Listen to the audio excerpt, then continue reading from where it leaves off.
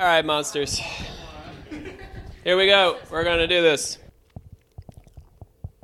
Occult Confessions is brought to you commercial-free through the generous support of our patrons. Visit occultconfessions.com and click on Donate to help keep the history of the occult on the digital airwaves.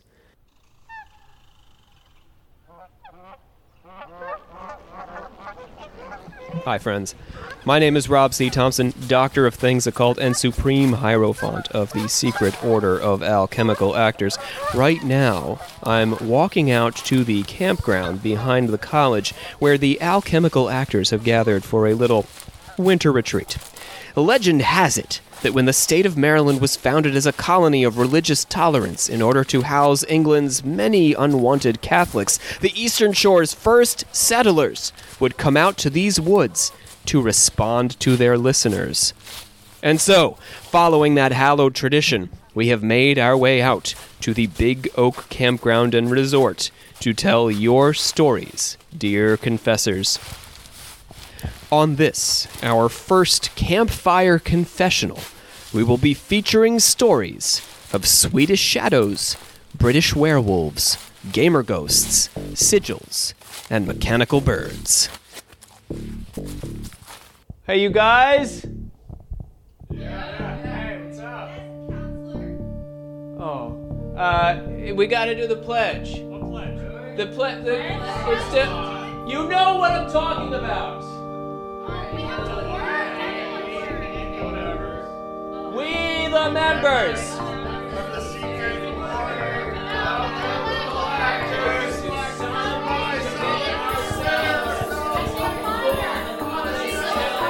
Of the history of the occult as far as we know it.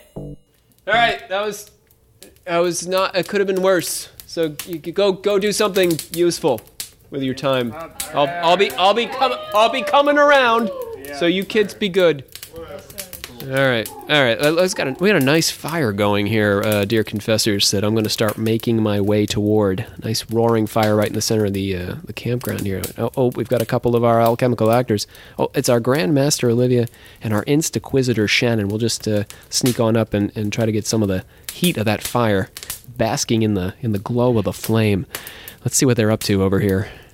Did you see Brianna's elbows today? Her elbows? Yeah, her elbows. They were slightly dry, and that's something. That's not that great. Shannon, also, the shirt she wore today, I think she wore last week. So that's also embarrassing. Shannon, we're not roasting people. We're roasting marshmallows. And actually, can you pass me the cheese? I think it's next to the. I only have a bag of cucumbers. Ladies. I'll roast a cucumber. Here, throw one over. Nice. Yeah. Did we not bring anything? Marshmallows We have or sticks. We have weenies? sticks and cucumbers, Rob. No weenies or anything. Weenies. We had some cheese, but. Did you?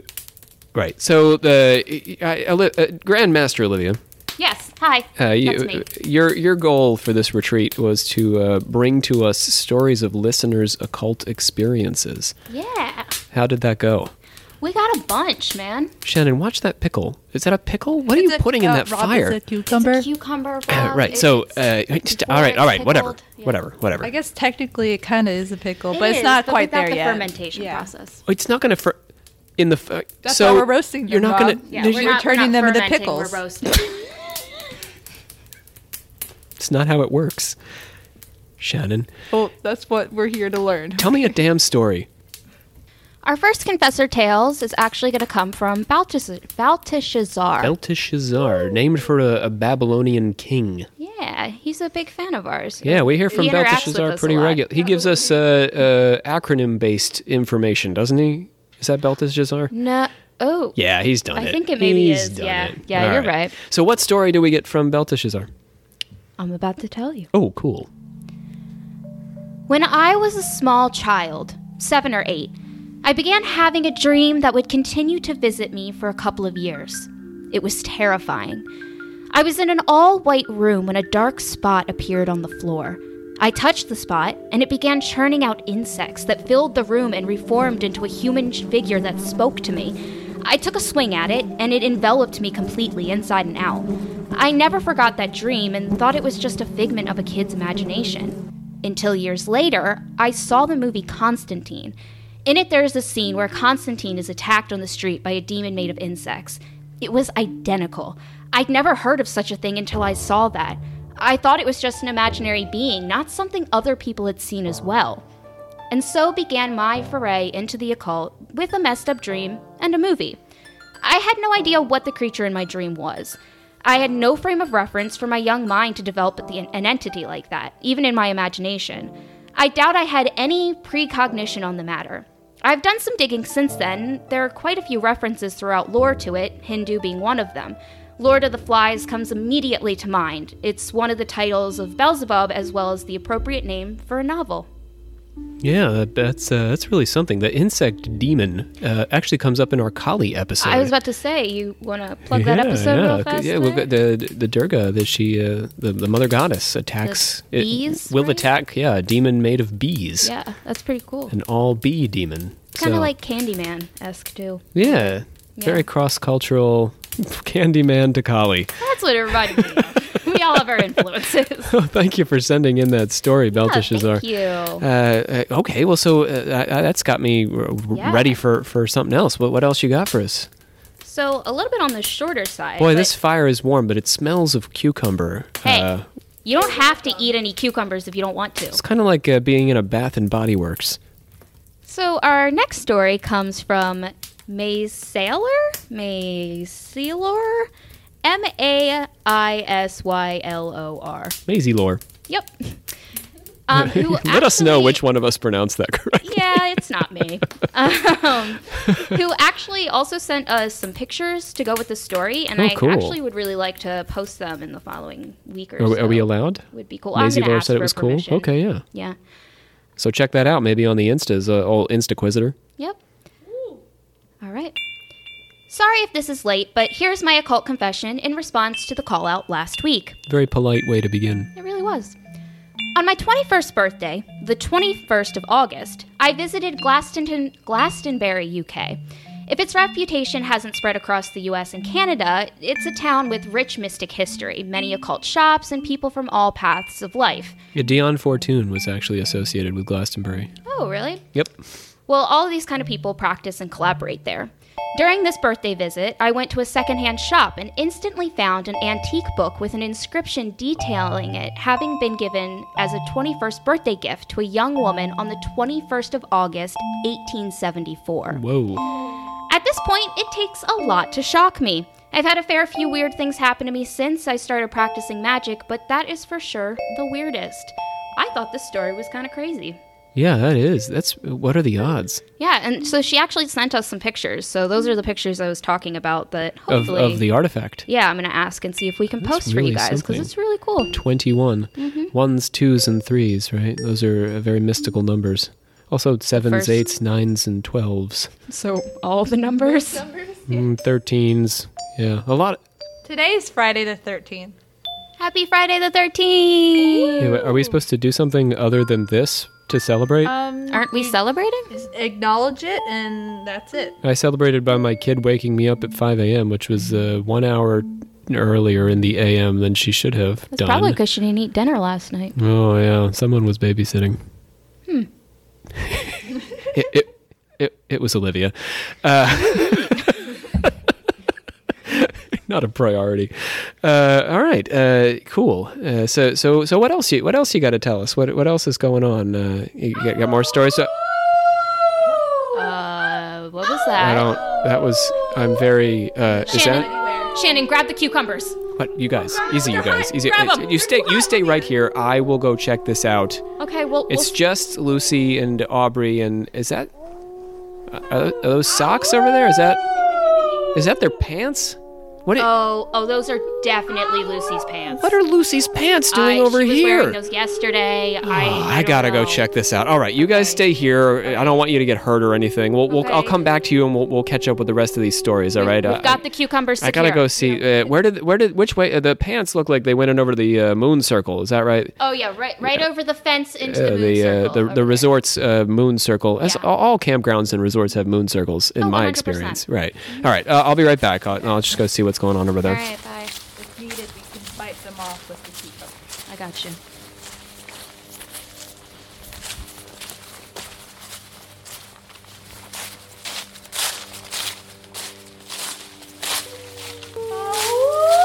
All right, so we're going to start to work our way away from the campfire, my confessor audience. We're going to work our way through. We're going now through the campground. Follow my voice here. We're going back to we're sort of clearing here. It's called the Moon Circle here at the campground, where there are two pasty white shapes moving in the moonlight. It's almost you can't look directly at them. It's almost blinding in that Friday the 13th moon. It's Aubrey and Lucy. Ladies. Huh? It's December. It is mighty brisk out here, and you two are butt-ass naked. Why are you looking at us? We're preparing to shift, You Rob. were howling. You've made quite a scene. All the alchemical actors want to know what's going on over here. Shannon dropped all her cucumbers in the fire. We're just getting ready for the change, Rob. We're turning into werewolves. What's wrong with your voices? What do you mean? You're talking. Is something wrong with this is my not- voice, Aubrey? Do you hear something? You No, sound you don't- beautiful. to You me. sound beautiful, You okay? don't- And this I is think not we're how- beautiful together. You generally. in our nudity. Yes. You don't yes. usually sound this way. Why do you sound like the cast of the Jersey Shore? It's part of the territory. What? guess. What territory? Northern Jersey? No, Rob. Mystical werewolf transformations. Okay? Yeah. I thought you were supposed to know about this stuff.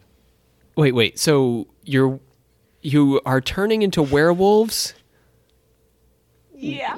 with New York accents. I guess that's how it is. Obviously. Well, how's that working out? Well, I don't see any fur. No, I was going to mention that. That's disappointing Yeah, for it'd me. probably be easier to look at you both, but with the moonlight and the reflection. Well, you know what? Very white ladies. I'm sorry I didn't get a spray tan. All right, let me see if I can. Well, it's unlike you. I mean, but I guess with the accent, I'm thrown while you don't have a spray tan. But let me see. I understand you developed the accent in the last few minutes, so that is. I've actually got here a story that might help you. Speaking of werewolves with an accent, Darren O'Conbury Ward, our listener from Lincolnshire, England, sent us a story of a Lincolnshire werewolf. Now, I thought that I might bring that over as offering of peace here, Lucy, to acknowledge your supernatural right and maybe get you guys in the mood so you can get some fur on here so you don't freeze your butts off. Why, thank you. All right. Darren tells us now, this is in his own words. He says, I spent too long searching for source material of all the werewolf myths and tales I've heard growing up. A big fan of wolf lore, Darren. He grew up in the Berkshire forests, also Windsor Great Park, before those areas became overly populated. Then he moved to the farming county of Lincolnshire, and the house that he moved into still had gas lamps in every room. Far more rustic settings. You getting the feel for this? I do love rusticness. Sounds so nice. Yeah. Dialect just lingers, doesn't it? This was the late 1970s and the early 1980s, Darren says. At one point, the town in which he completed his childhood was a stronghold of the Knights Templar and also the Grand Prior of the Templars, England. Oh, yeah. All right. So that's doing it for you. Living in the Temple Brewer. The Bishop of Lincoln actually had a castle in the town, which is no longer standing, and entertained on a regular basis individuals including King John, Henry VIII, and the Templars' Grand Prior before they My arrested him cousin and once took met him. Beyonce. No, is it? No, the Beyonce was not. Before they arrested him and took him to Lincoln and then down to the Tower of London for the rest of his life. Okay. Darren, are those press-on nails, Lucy? What are you doing there? No, I think it's working. They're growing. They're claws now.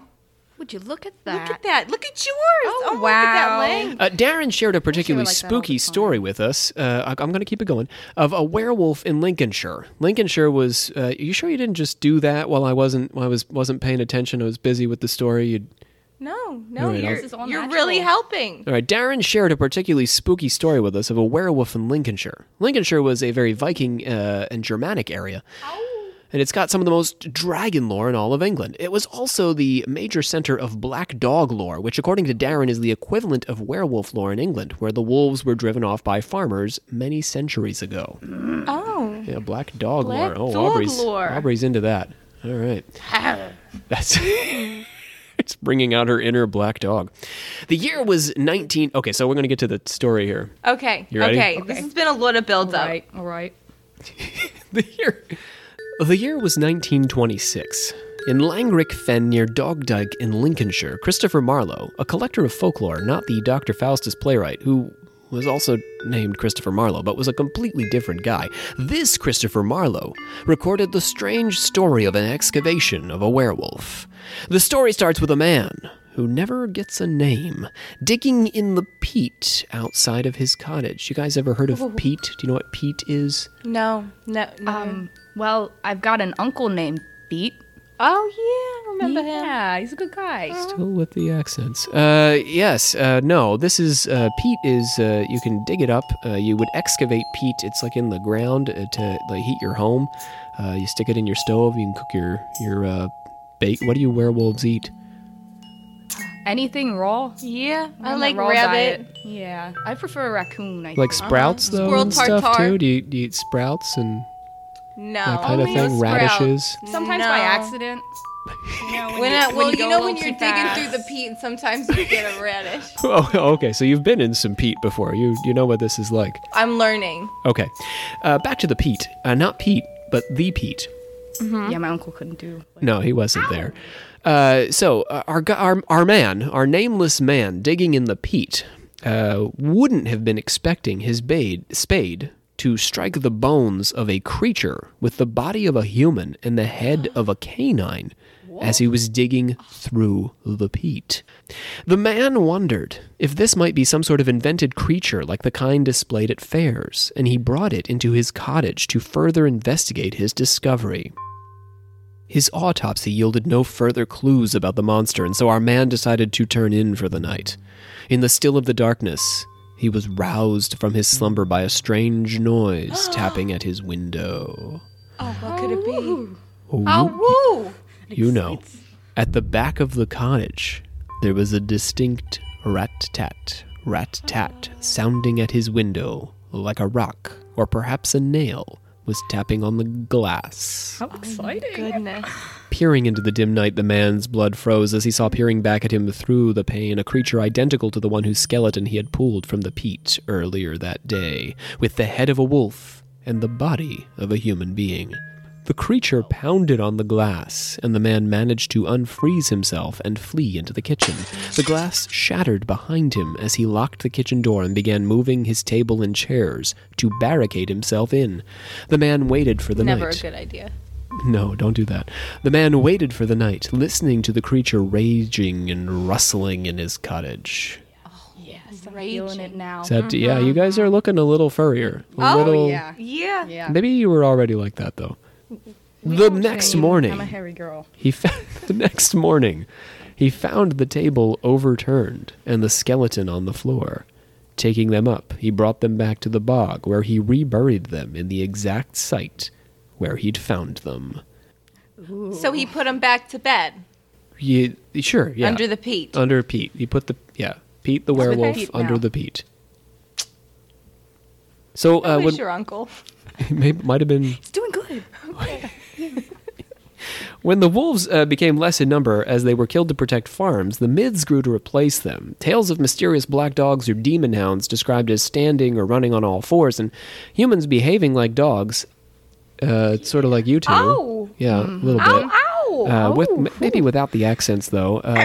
Spread like wildfire throughout the county. Oh. So, thanks, Darren, for sending that story in. And oh, there they go. Oh, late girl, you. It's so cold. I'm worried about them.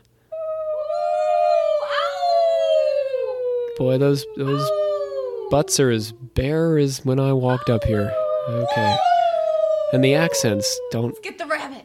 All right, well, that's it for them. I guess I'll make my way back to the campfire and then see Olivia. I think had a few more stories for me over there. But Rob! she's Rob! Yeah, Rob, what happened to Shannon? So Shannon's gone. Yeah, I see that. This bear came and took all of our cucumbers, and Shannon heroically, very heroically, ran after the bear into the forest to get the cucumbers, and I just don't know what to do. I should have ran after her. I did see someone running after Brandon. I guess, I should have figured that was the Shannon. bear? Yeah, His name's Brandon? It's just Brandon. Oh. Right, so... well, if he could bring our cucumbers back, but back to the stories. Right. You got all that cheese, though, so... Well, what's cheese without cucumbers when you're roasting cucumbers, Rob? This is the strangest packing you guys did for this evening. All right. Would you like another story, Rob? This is the last time I put you on the catering committee. Yeah, go ahead. Well, this one comes from Leanne Hensley Merritt. Thank you, Leanne. Hello, Leanne. Yeah, we've had a few messages from Leanne, as I recall. Very, very complimentary listener. Based off of this story, I think we could probably hang out. So. Oh, all right. Leanne, hit me up. In response to your Twitter request for confessors to share their spooky experiences, I have a mildly spooky one. I'm a skeptic, down to my bones, I must confess. Oh, that's always the beginning of a good one. Oh, always my favorite. However, not to go all Fox Mulder on you, but I want to believe. Oh, it's getting better. So I made a sigil that corresponds to the demon Amon, made him an offering in the form of a charcuterie platter. A charcuterie? I can't pronounce words. It's a charcuterie platter. It's a cheese platter. With pickles. Hey, I don't know how this works, or if demons get peckish in the course of their evenings. And I did a ritual to summon Amon. My door was closed, the lights were out, Amon? And I had Amon. Is it Amon? Wait, really? I think it's Amon. Are you sure? The demon Amon? I think it could go either way. Then why does it look like... It literally spells it out like Alman. No one's gonna... I won't correct you. We'll just go back. What did you say it was? Amon? No, it's good. Go back to charcuterie. Okay. I'll say charcuterie and you just keep going. Charcuterie. Hey, I don't know how this works, or if demons get peckish in the course of their evenings. And did a ritual to summon... What'd you say it was? Amon. Amon. You can say Amon. My door was closed, the lights were out, and I had candles lit to see what was going on. As I chanted, the wind really started picking up. Excited, I chanted a little louder, and with more gusto. Yeah. The wind grew more and more intense, and then I heard a loud bang behind me, as if someone kicking the door in. It was a nice sound effect you made there. Thank you. It swung open. I got up, poked my head out into the hall, and quietly called, Amon? Amon. Nothing was there. Oh. I closed the door and sat back down, chanting some more. The trees outside, which were blowing around the fierce wind, really looked like they were forming a big, demon-y face. She's some kind of skeptic. It was pretty cool. But I'm pretty sure I didn't summon anyone. Maybe he didn't like the cheese selection, is vegan, or lactose intolerant. Well, that's entirely possible. Did you think about that before you created your cheese selection for this evening? No, we just brought cheddar. Hmm. Just cheddar. Just the cheddar. Cheddar. Cheddar? The cheddar? Bring me the cheddar? Oh, my ass! Brooke, your ass! Rob, I think something's wrong with Brooke's ass. What gave you that impression? All right, I gotta get it. Where are they at? They're over in the tree house, right? Up in over by the playground. What it looks like all the way up in the tree house. I hate climbing up in there, especially. Can you imagine the three of them crammed up in that tree? Oh, for the love of it! All right, I'm coming. I'm coming, children. Sorry, Olivia. I'll be back. You have more? We have more stories, or? Yeah, but we don't have any cucumbers. All right. I'll be back. We'll make it work. It's fine. I'm just beer with Shannon. Okay. All right. Okay. So, listeners, I've made a quick trip now from the campfire. Just right behind the campfire, we've got the playground laid out, and atop the playground, there's a tree in which is situated a treehouse, which is generally, I just assume this. Now it's December. There aren't any other people out here at the Big Oak Campground and Resort except for us crazy alchemical actors. But I assume that this treehouse is generally for people under the age of 12. But this evening we have three grown-ass human beings have managed to work their way up into it, apparently not very elegantly from the sounds of Brooke's ass. So here, we're just going to work my way up the ladder here. I can't even find, where is I'll just climb the trunk. All right, guy. Can someone help me up here? Oh, for the love of it, got splinters. Did somebody all up get in some my ice for pants Brooke's and- ass? I don't. Oh, Yeah, I there's a just huge came pain in up. my ass. You should have told me before I climbed guys, all the way up here. Guys, I think Rob's trying to get up here. Oh, Thank you, Rob, come thank on. you, Dan. Just take my arms there and Here. haul me. Oh, I got you. There we go. all right, Wow, okay. you are That heavier was than I not remember. elegant. Okay, so fine. So long as I'm here, your assignment for the day. We just heard a story about a sigil. And it just so happens that our friend Emily, the editor, sent us a book, The Sacred Alignments in Sigils, Angelic Magic, Renaissance Thought, and Modern Methods of Sigilization. This is by Robert Podgorski. And now I had passed this book on to you, Dan, and Bree and Brooke, and your assignment was to come back with a review. So how did this go? I poured over it. There are many highlighted portions of this book, and I am deeply honored to have received this from one of our listeners. It is a really great read, and here are some thoughts on it. So, Okay. the book is essentially a guide and analysis of a unique sigil developed by the author and practitioner Robert Podgorski.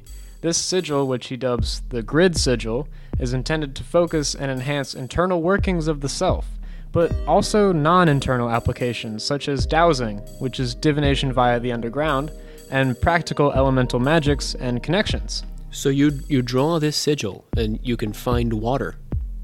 Only if it's underground, Rob. So I can't find water that I can see with my eyes. Not at all. Go on. There's a reason that dowsing is most popular with elderly farmers. Anyway, Podgorski describes this grid sigil as such. Ultimately, the use of the sigil is aimed at affording a higher sense of the interaction between the weave of celestial and terrestrial energies as they exist, and the aspirant's place between this great tapestry.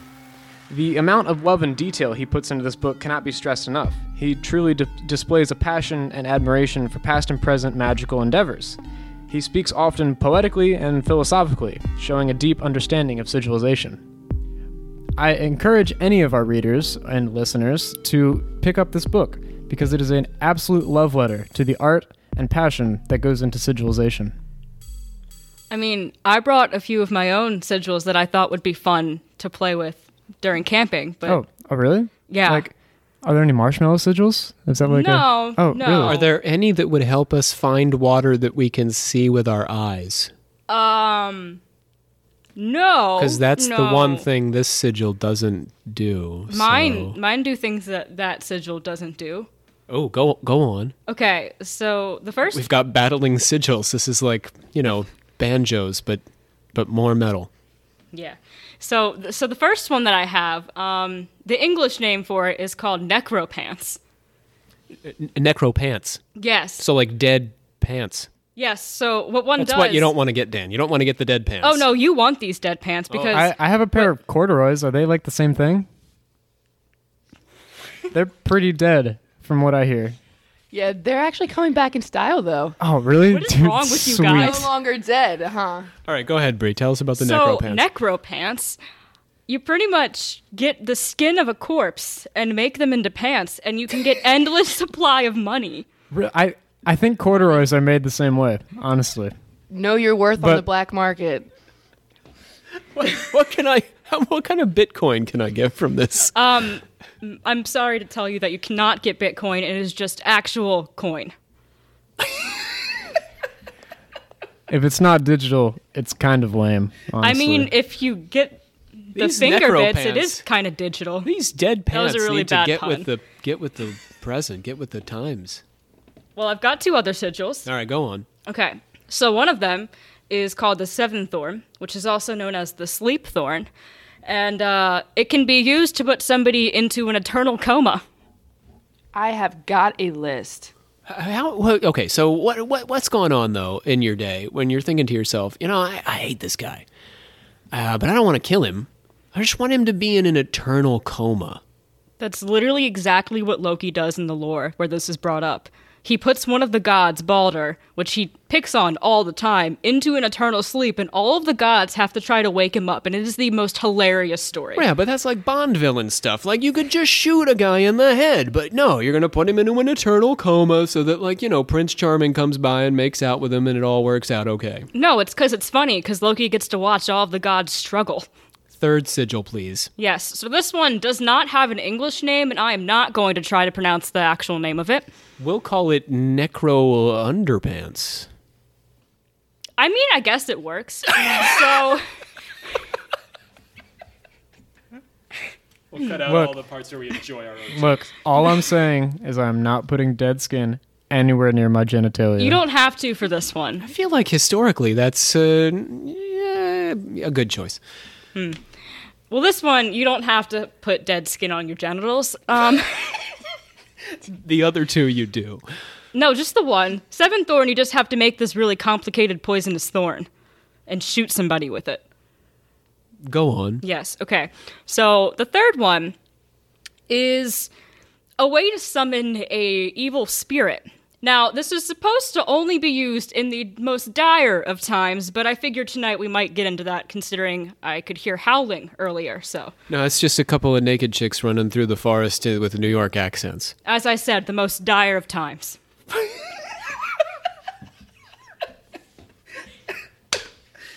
One of them is kind of hairy. Do I have to repeat myself again? Okay, so any other details you can give us about this summoning sigil? It's a pretty rough ritual. You know how I love human sacrifice? We do, yeah. This does not involve human sacrifice, but it's pretty bloody. What are we sacrificing? Usually it's some sort of livestock or cattle. Well, luckily, Brooke brought a sheep with her tonight, which is kind of strange, to be honest, Brooke. Oh, I know. I told her to bring it. Oh, well, where do you keep your sheep? Did you go out and get that today? That's actually my pet sheep. It lives in the house with me.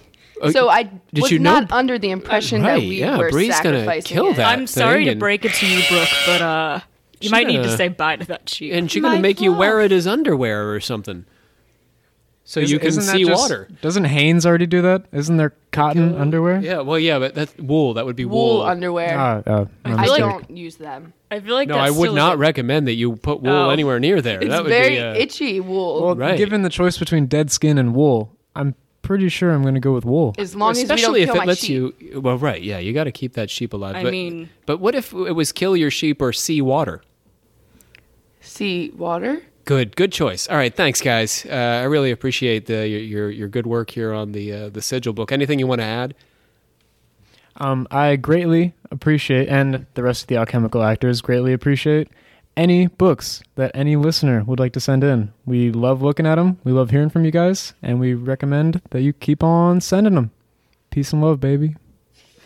All right, I'm going to work my way out of the treehouse, Sarah. I'm going to echo Dan's sentiment as can you guys help me down here? As I There's not really a Did you get some ice Fine, on my ass? Watch that Yeah. twig. Yes, I'll be back. Okay, back. cool. So I'll echo Dan's sentiment there. We would love to continue the book review as part of our confessional episodes, which we will be doing hopefully every season. We'll see how you guys feel about this one, what with the New York werewolves and the cucumbers and all. But anyhow, see if we can make our way back to the old fire there. I see Olivia's tossing another log on there, or that could be a cheese log actually. I can't make heads or tails of what these people think camping is. All right, working our way back to the old campfire here. Olivia's got us all queued up for yet another tale from our confessors. Olivia? So this one is from Maleficium. Ah, Maleficium. So this, as I recall, Maleficium hails from Sweden. I did this interview Yeah. myself, Maleficium. A small town in Sweden. Small town. That was the best kind of town in Sweden, in my opinion. Yes. Well, all our love to our Swedish listeners. Yeah. Well, I am used to the paranormal, so it's pretty normal for me now. But in the beginning, it was terrifying because I didn't understand what was happening. As a kid, I had a lot of deja vu experiences. I still have them today, but I'm used to it now. When I was a teenager, I started to be interested in the occult, but it took a couple years until I started to practice witchcraft. Since my early 20s and still today, I'm a practicing Wiccan, currently in the outer quarter of a coven.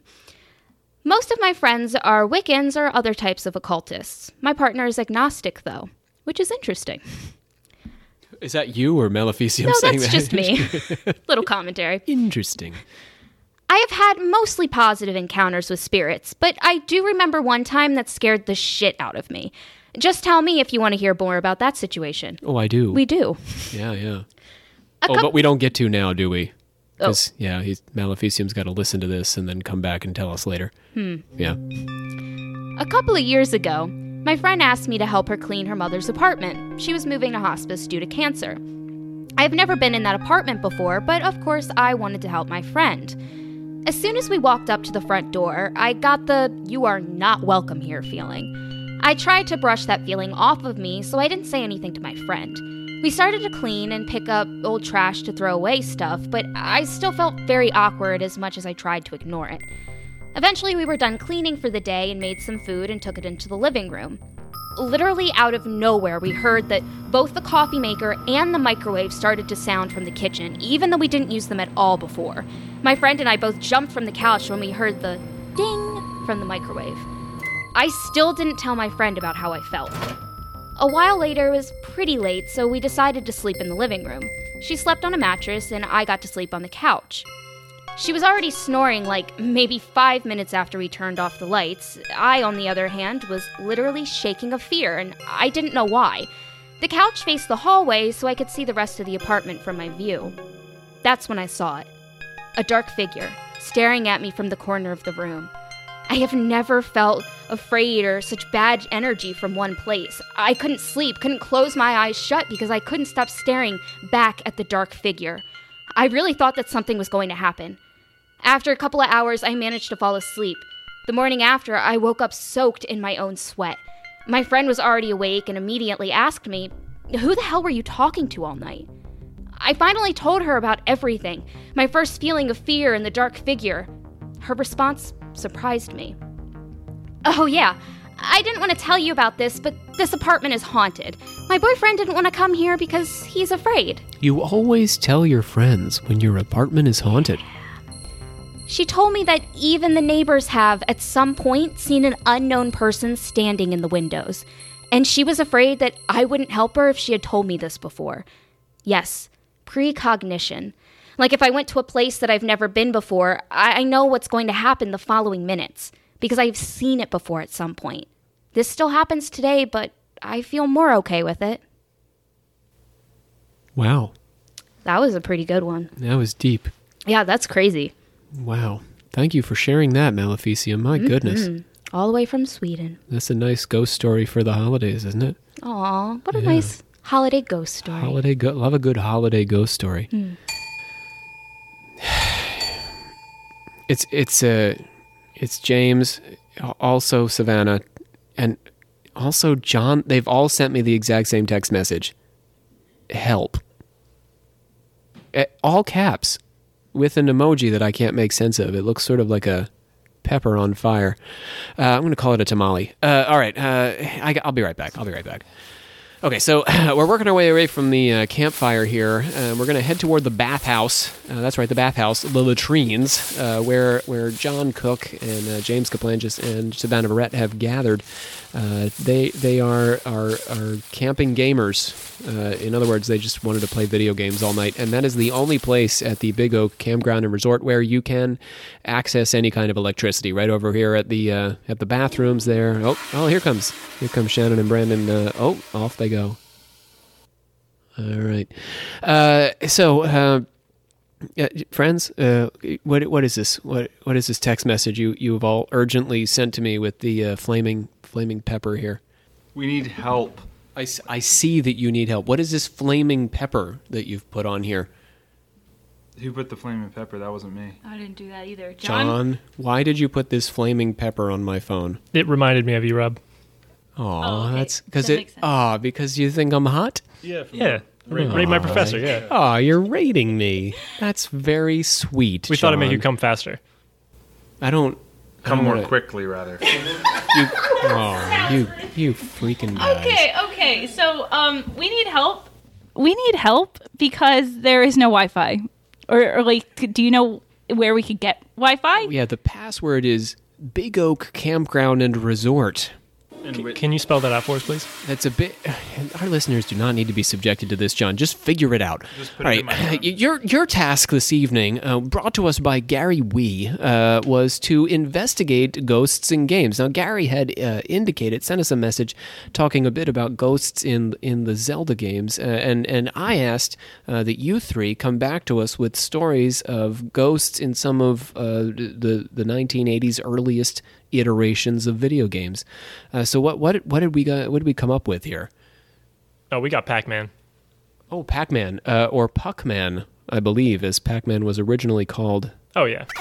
Because but they couldn't use Puck-Man. Do you know why? I'm gonna guess because if you switch out the first letter, it becomes something yeah, very they were naughty. worried about people defacing the machines. Okay, so go ahead, John. What have you learned about the Pinky, Blinky, and Mo or whatever? That was horribly wrong, Rob. Oh, sorry. So my mistake. So there are a bunch of different ghosts in the Pac-Man universe. Oh, the Pac-Man universe. Yes. It's going to get way nerdy today, isn't it? Just you wait. Oy. The 4 ghosts that most people are familiar with are the ones from the original English Pac-Man game. Blinky, Pinky, Inky, and Clyde. Well, I don't feel like I was that far off. You missed one, and there was no Mo in that, Rob. Just stay in your lane. Their personalities were described in the Japanese version as, respectively, chaser, ambusher, fickle, and feigned ignorance. Wait, so Clyde was feigned ignorance. That's right. Okay. These ghosts were actually referred to as monsters in the original Puck-Man version, so the big arcade cabinets. But it was changed later for unknown reasons. Unknown reasons. Yeah, I couldn't find a reason why they changed it from monsters to ghosts, but it seemed like the translation in Japanese for the Pac-Man ghost actually translated to monsters. Oh. So I guess when it came over to America or English-speaking countries, they changed it to ghosts. So in Japan, monsters look like things with sheets over their heads and little eyes? I guess so, apparently. Who knew? So the amount of known ghosts in the expanded universe came with the introduction of the Pac-Man EU with the release of the Pac-Man cartoon in 1982. It's a good year. It was. 1982. Now, the show only lasted until 1983, but we met Sue, the first female ghost, and Dinky, their 3-year-old cousin. 3 years old. Was this smaller? He was ghost? small and bratty. Yeah, Dinky. Yeah, little Dinky.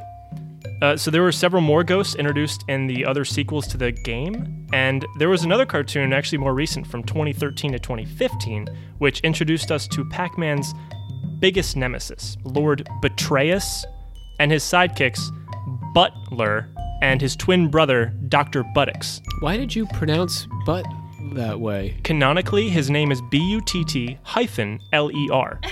Ah, Butler. Yes. Go on. That's it. That's it, Rob. Oh, so you ended on a high note there. But you just blew right by Dr. Buttocks. Yeah, is there a pun there? Is that? Well, I mean, his brother is his brother is Butler. So they have different professions, but I think the joke is that they're both Both butts? But both butts. They're butts. butt brothers. Do they look anything like a butt? Well, so Pac-Man is just a mouth, and there are these guys. Yeah, are they just butts? Because I guess that would be the opposite of a mouth. Mind blown, Rob. Savannah, you better get in here before this goes any further. Okay, so I'm actually going to be talking about the Super Mario Bros. Series. Yeah, we got a very famous ghost on there. Yeah. Ghosts are featured. Are you talking which specific ghost? Well, are you I mean, talking if about? we're talking about your early Mario 3, there is but one ghost. Okay. Yeah, well, there's a lot of them, but there's an enemy type. Oh, okay. Oh, it's a. So I thought you were talking I was like, did I miss something? Okay. Oh, you freaking nerds. Okay, ghosts are featured in almost every Mario game, but they aren't called ghost. They're called boos, named after the sound that you might make after they spooked you. Oh, but isn't that the sound the ghost makes as they spook you? No, when I get afraid, I say boo. I'm easily startled. So I actually do hear you do that all the time, but I think you're scaring me, and then I go boo. And then that scares me.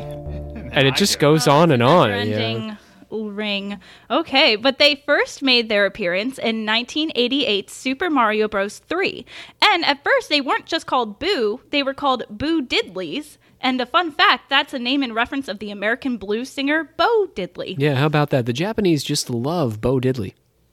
Yeah.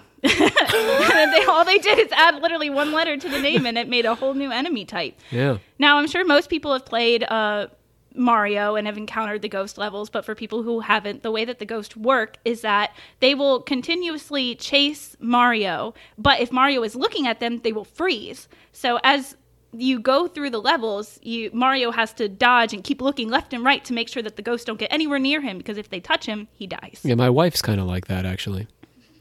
Ooh. Sounds a little bit like the Weeping Angels from that show with the British people. Doctor Who? Yes. Yeah, except they're cute. Boy, we and are not deep scary. in the nerd today. Okay. That's what you get from coming to the bathroom, Rob. You bathroom nerds. I think it's all the fumes from the urinal cakes. They're getting to you guys. Yeah, it definitely smells haunted in here. Anyway, Savannah. Okay, so the Boos remained kind of like side villains, not really main characters in any Mario game at all, until Luigi's Mansion came out on the GameCube in 2001. They became the primary villains in that game. So the story is that Mario became trapped in a portrait by King Boo in this haunted house, and Luigi has to face his fear of ghosts in order to save his brother. Remember when we spent a weekend like that when Olivia got herself trapped in that portrait? Oh yeah, just like that Edgar Allan Poe story that we cut out of our She play. just stuck her head through it, though, and we just couldn't pry it off. Yeah, that was a sad day. I don't like to think about that day. We got out the scissors and everything. It took forever. And the last thing that I want to talk about is that Boos make appearances in the Mario Party games as well. You can always play as King Boo, or maybe just like a member of his Boo clan. And then also Mario Kart as well. So yeah. That's true. I have Mario'd me some kart. Yeah, it's a great game. Yeah. And I didn't even need to be high on urinal cakes like you guys.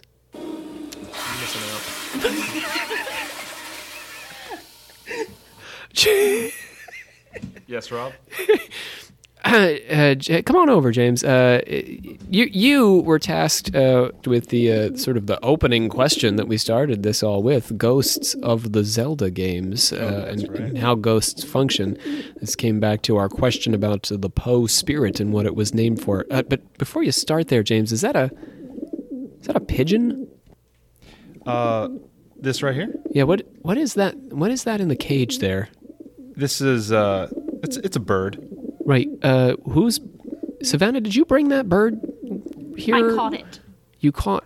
It was trying to spy on us. What are you doing with that bird? We keep it in the cage so we can monitor it. She keeps it in the cage so she can monitor They it. helped me. All right. Come on, James. Let's hear about the ghosts in Zelda. Yeah, the ghosts in Zelda. So, starting with the very first installation of the series, The Legend of Zelda, back in 1986. We're going back even further than the Mario franchise with their first ghosts. Is that true? It is true. Yeah. Ghosts were not in the first two Mario games. Yes. Which is weird. So technically they weren't Poes back in the very first installation of The Legend of Zelda. They were called Genies, spelled G-H-I-N-I. And they looked a lot like Boo, just like a floating, ghost. I remember them looking a bit angrier, though. Yeah, they were angry and they only had one eye. They were cyclopean Boos. Yeah, they were pretty terrifying. But they operated the same way as Poes do, where they would only appear in the graveyards or cemeteries if their graves were disturbed. And back in the first games, one would appear, and if you continued stepping on that other graves while you were fighting it, more and more of these genies would appear, and they would be invincible. You could only defeat the first one. It was a great way to farm for stuff, though. Yeah, you could farm for stuff that way. They fixed that in the later games where you could still attack the other poltergeists, if you will. But the big thing is that they only appear in the graveyards. Later on in the series, I think it was A Link to the Past is when they first made the change from the genies to the Poes, which looked a lot different. They were like hooded ghosts or hooded spirits carrying a lantern, and the lantern was their soul area, right? So in even Ocarina of Time, you would see that the lantern, even if the pose turned invisible, the lantern would stay visible. Ah, that's right. So you know where to find them. Yes, and then after you defeated them, you can capture their pose spirit in a bottle, much like they had their spirit in their lantern. And sell it for candy. Yeah, yes. But even so, this was still, they were pretty much restricted to the graveyards and the... Places of the dead? Yeah, Places of the Dead, besides, what is it, Termina Field? Yeah. Where we assume that a bunch of people died in the time gap. But this is also similar to Pokemon, where in the first games there were ghost-type Pokemon, but you could only ever find them in Pokemon Tower, which was a building that was a bunch of levels of cemetery, which is strange to me. We don't really have multi-level buildings that are all have tombstones in them here in the States, I don't think. But do you think the Japanese do? I'm not sure. I know that they don't really bury their dead historically. They cremate. Weren't the early Pokemon games like there was one of them that drove children insane? Was this it? I'm not quite sure. Oh, well, yeah. There was a girl in Lavender Town where the Pokemon Tower was that would talk to you and say, do you believe in ghosts? And you can answer yes or no. If you said no, she would say, well, then just don't mind that white hand on your shoulder. Which is strange because a lot of Pokemon do not have hands, so it's not like a ghost Pokemon. A Pokemon, it would be like a human ghost that she was referring to. If like that's in what your house with you. Just outside, just on your shoulder. Like you, personally, the gamer. That we were ghosts? I'm terrified. You're scared that I'm a ghost? No, I'm scared that the girl on the game is telling me that in my house there's a white hand on me. Oh, see, you're not role playing, right? Oh. See, she's talking to your character, not the player. You should never be afraid while playing video games for your actual life. This is how people went insane.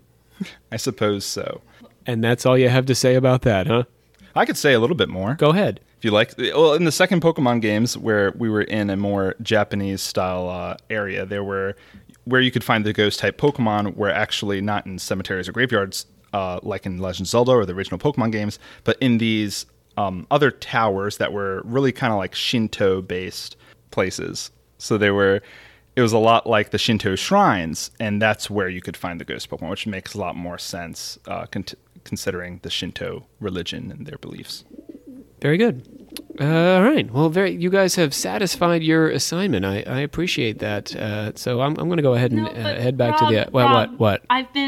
I've done some research, and I really think that I need to share this with the world, and more importantly, you guys, because you guys need to be safe. I even have the bird here. Is this about why Pokemon makes you insane? No. Has to do with stacked Japanese cemeteries? Birds are kind of like Pokemon, so we could say that it's like video games. Like mechanical birds, like you probably need some video game experience to be able to control them right. Like I found research, facts about birds that I need to share. All right. Fine.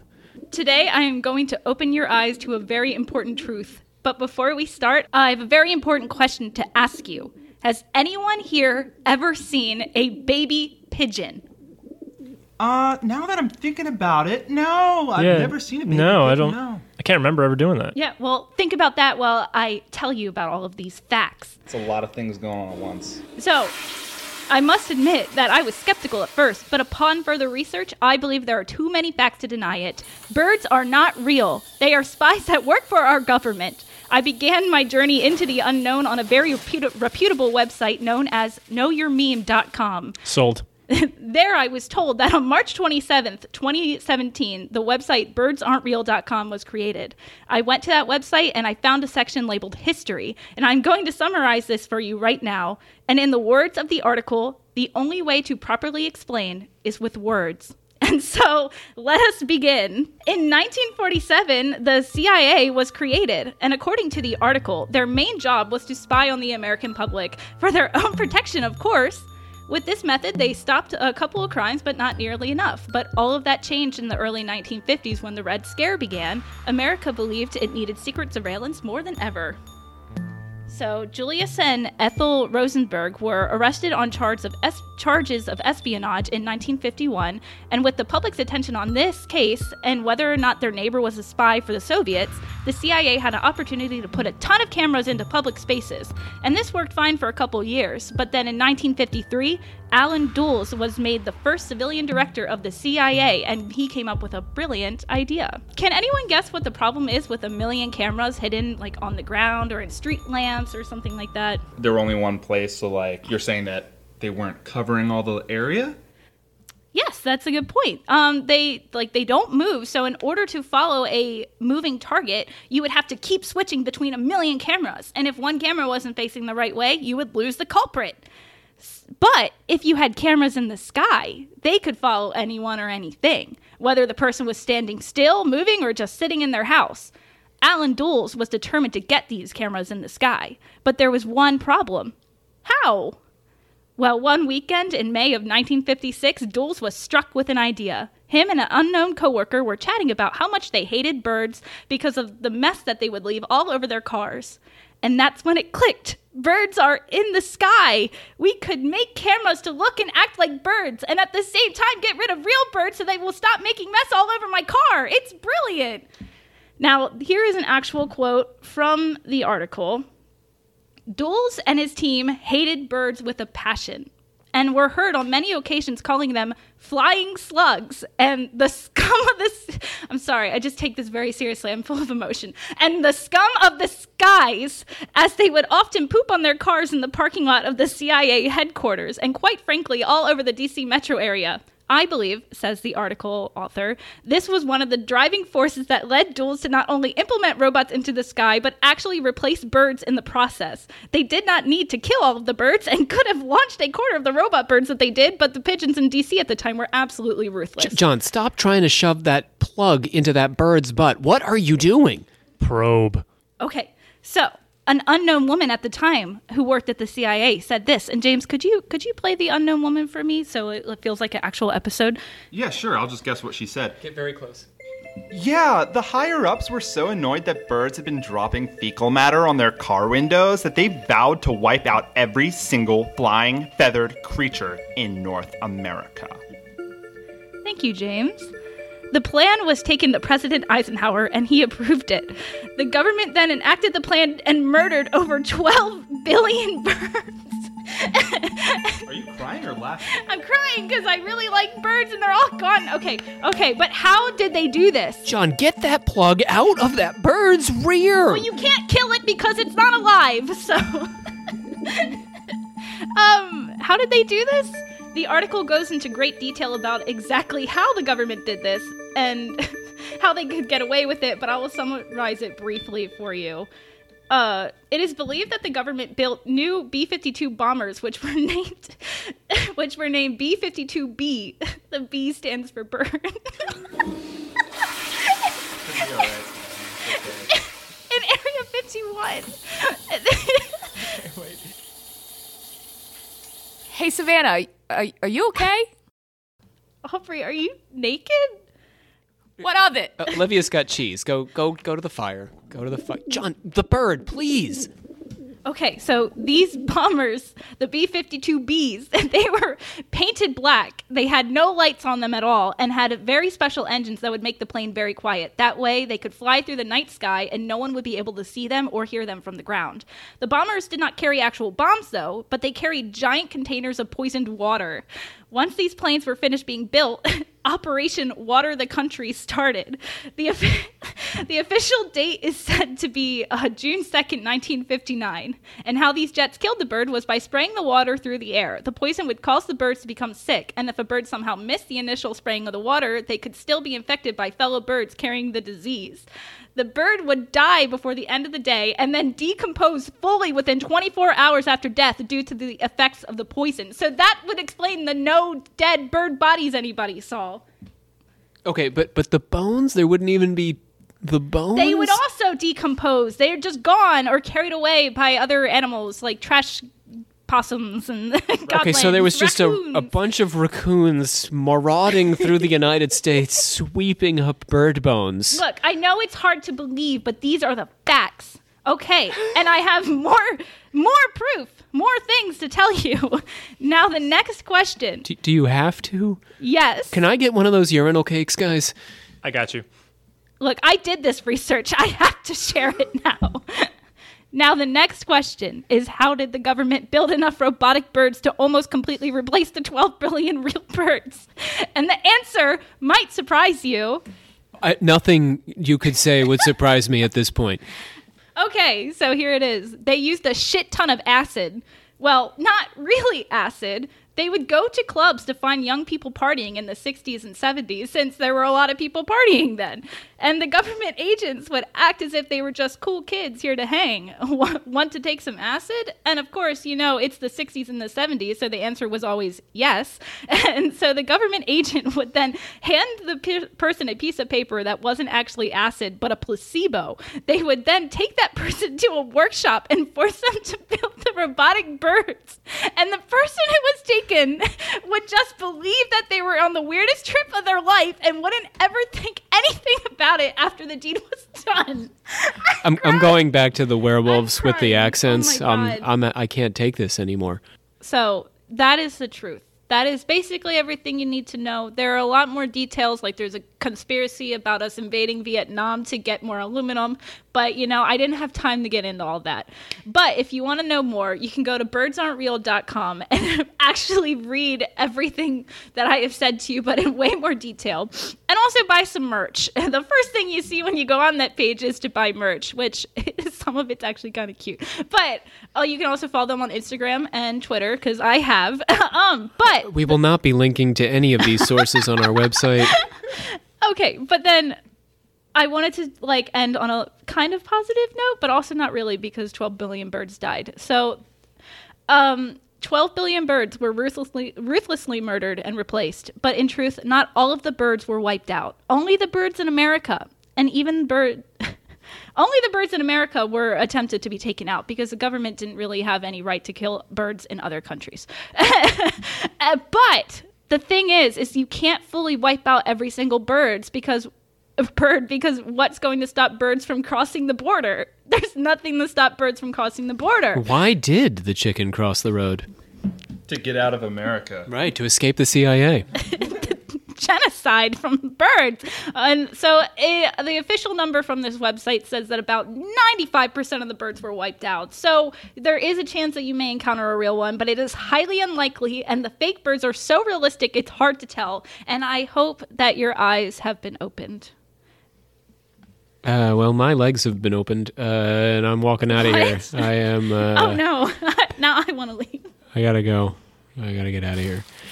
I can see Olivia's basically extinguished the fire. It's covered in melted cheese. Let me go over and see if I can help her out. Okay, here we go. We're working our way back now to the fire. You can hear the Bad fire. Crackling has fire. significally died down. Get out of here, fire. But all the alchemical actors seem to be coming out of the woods and working their way down from the treehouse. And I forgot to bring ice over to. Don't worry, the fire is out. So I want to thank our listeners for all the wonderful suggestions and stories and ideas that you have sent in to us. And today, joining us here for our secret retreat of the alchemical actors, we had. Let's see, in order. Who do we start with? The werewolves? We had Olivia Litterall, Grand Master of the Order. Goodbye. Shannon Landers, our Insta-quiz. Oh, is she still in the woods? Yeah, you didn't get her out. Yeah, I got so much to do. I got to ice Brooks' butt. Whole thing. John's got to come down from these urinal cakes he keeps... John, put that urinal... Leave that bird alone. John Cook, our... what are you? Our patron progenitor? Yes. We've got James Kaplanchis, captain of the table. Oh, farewell, everybody. Savannah Verrett, sister of the 84th degree. Watch out for the birds. We've got... Oh, here they come. All right, avert your eyes. They're not as hairy as they think they are. Aubrey Radford. Aubrey, what'd you do with Lucy? I don't know. I lost her. She was going really fast. I got two of you to find in the woods now. Lucy Bond. We've got Bree Litterall, our metallurgic prophet. The slaughter was successful. Dan Rosendale, new to the order. Glad to be here, as always. And Brooke Mayroll. My ass still hurts. I'm getting to that. All right. Well, we thank you all for your patience through what has been easily the trippiest of episodes we've ever put out here. And we want to wish you all a very happy holiday. This is our truly bizarre gift to all of you listeners out there, and a thank you for another great year here at Occult Confessions. We'll be back next time with another episode, next installment in our Apocalypse series on Nikola Tesla's death ray, or the particle beam peacemaker, here on Occult Confessions. Bye.